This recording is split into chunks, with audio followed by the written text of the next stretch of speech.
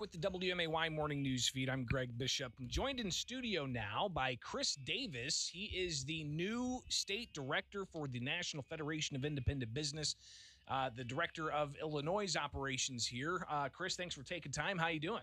I'm very well, Greg. Thank you for having me in studio this morning. Absolutely. So you're taking over for Mark Grant, who retired from the NFIB. Tell us what the role of state director does.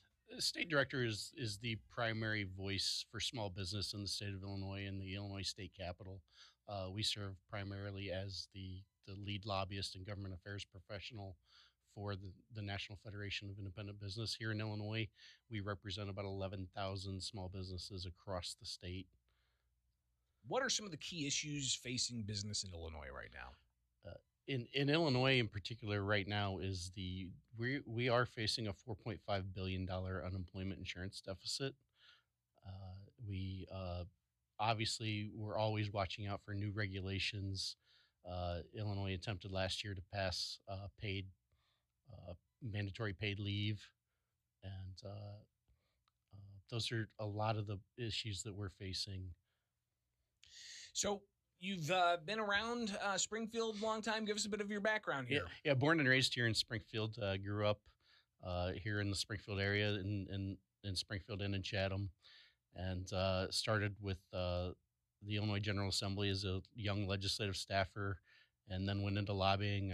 I've lobbied for the Home Builders Association of Illinois, worked with Associated General Contractors, independent insurance agents here in Illinois.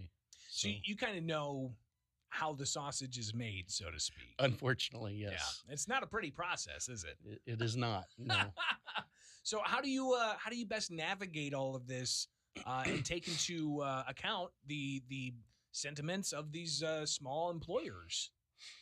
Well, I think NFIB does a great job of surveying their members. We reach out to our members and we ask them what matters to them.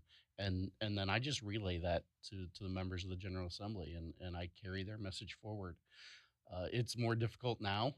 Obviously, things are virtual in the Illinois General Assembly right now. They're not here in Springfield in person, and that does complicate things. But we still do the best we can to get our voice heard.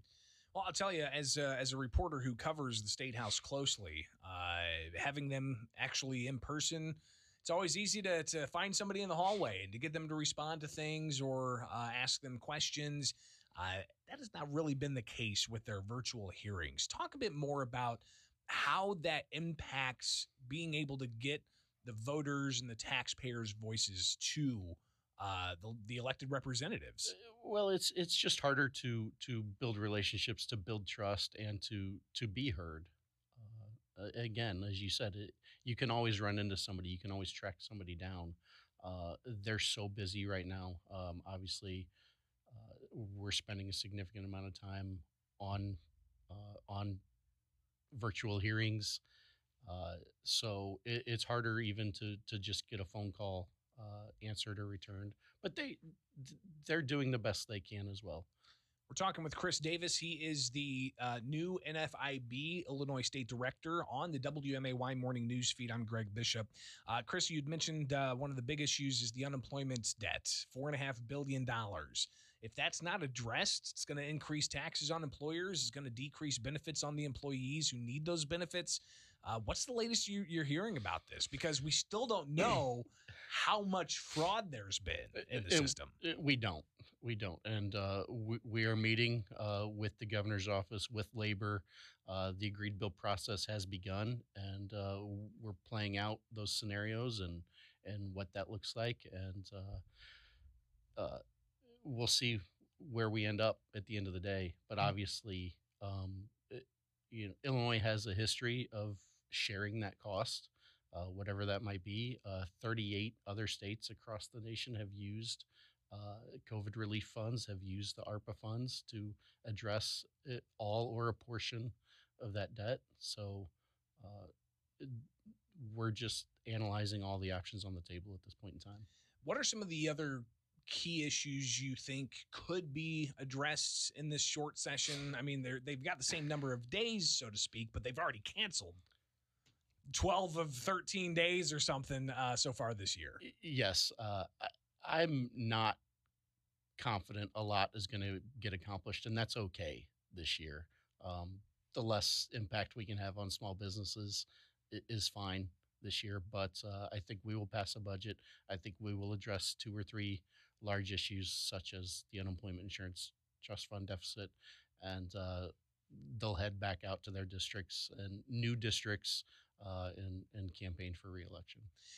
One of the things that we've seen over the past 2 years, and you're kind of coming on board in this quasi post COVID era. I don't know what you would call it, but what lessons were learned from that last 2 years? What takeaways should small business have from how the government reacted, from the mandates that came down from not just the governor, but from localities, from local health departments and whatnot? What are some of the things that you think that small businesses took away from all of this? Well, I think we've seen that small businesses are resilient. Um, they they're they're such a fundamental component to our economy and to their communities, and they have they have handled every crisis and every uh, emergency with aplomb and dignity, and they continue to come out on top, and they continue to forge ahead. And I can't be more proud to sit in this chair today and represent everything that they've accomplished over the last 2 years. It's pretty remarkable. Some didn't survive, though. No, Some small businesses just kind of weren't able to do the remote thing because their business, there's no way to do with a remote thing. So, I mean, a lot of these different situations businesses were put in. Does it give them a different perspective on the importance of having the NFIB, for instance, to be there to go to bat? our membership numbers, we had record membership sales last year in 2021, and we're already hitting the ground running in 2022. Our sales team here in Illinois is they're out on the roads, and they're having tremendous success in selling the NFIB uh, business voice and what we can do for them. We, the victory that we just had at the Supreme Court on the vaccine mandate is tremendous for small businesses across the country. And something that will obviously uh, we'll see some businesses implement these things, right? I mean, because Sure. it didn't say small business couldn't implement these things. Absolutely. So, and that's what the case was all about.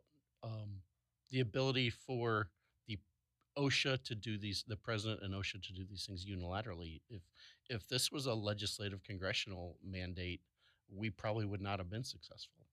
Um, and it's the freedom for businesses to run their businesses how they want to to do that. Uh, we certainly encourage businesses that want to encourage their employees to get vaccinated. That's their right as a business owner. If their employees are not going to get vaccinated, they that's their right as a business owner and as an individual.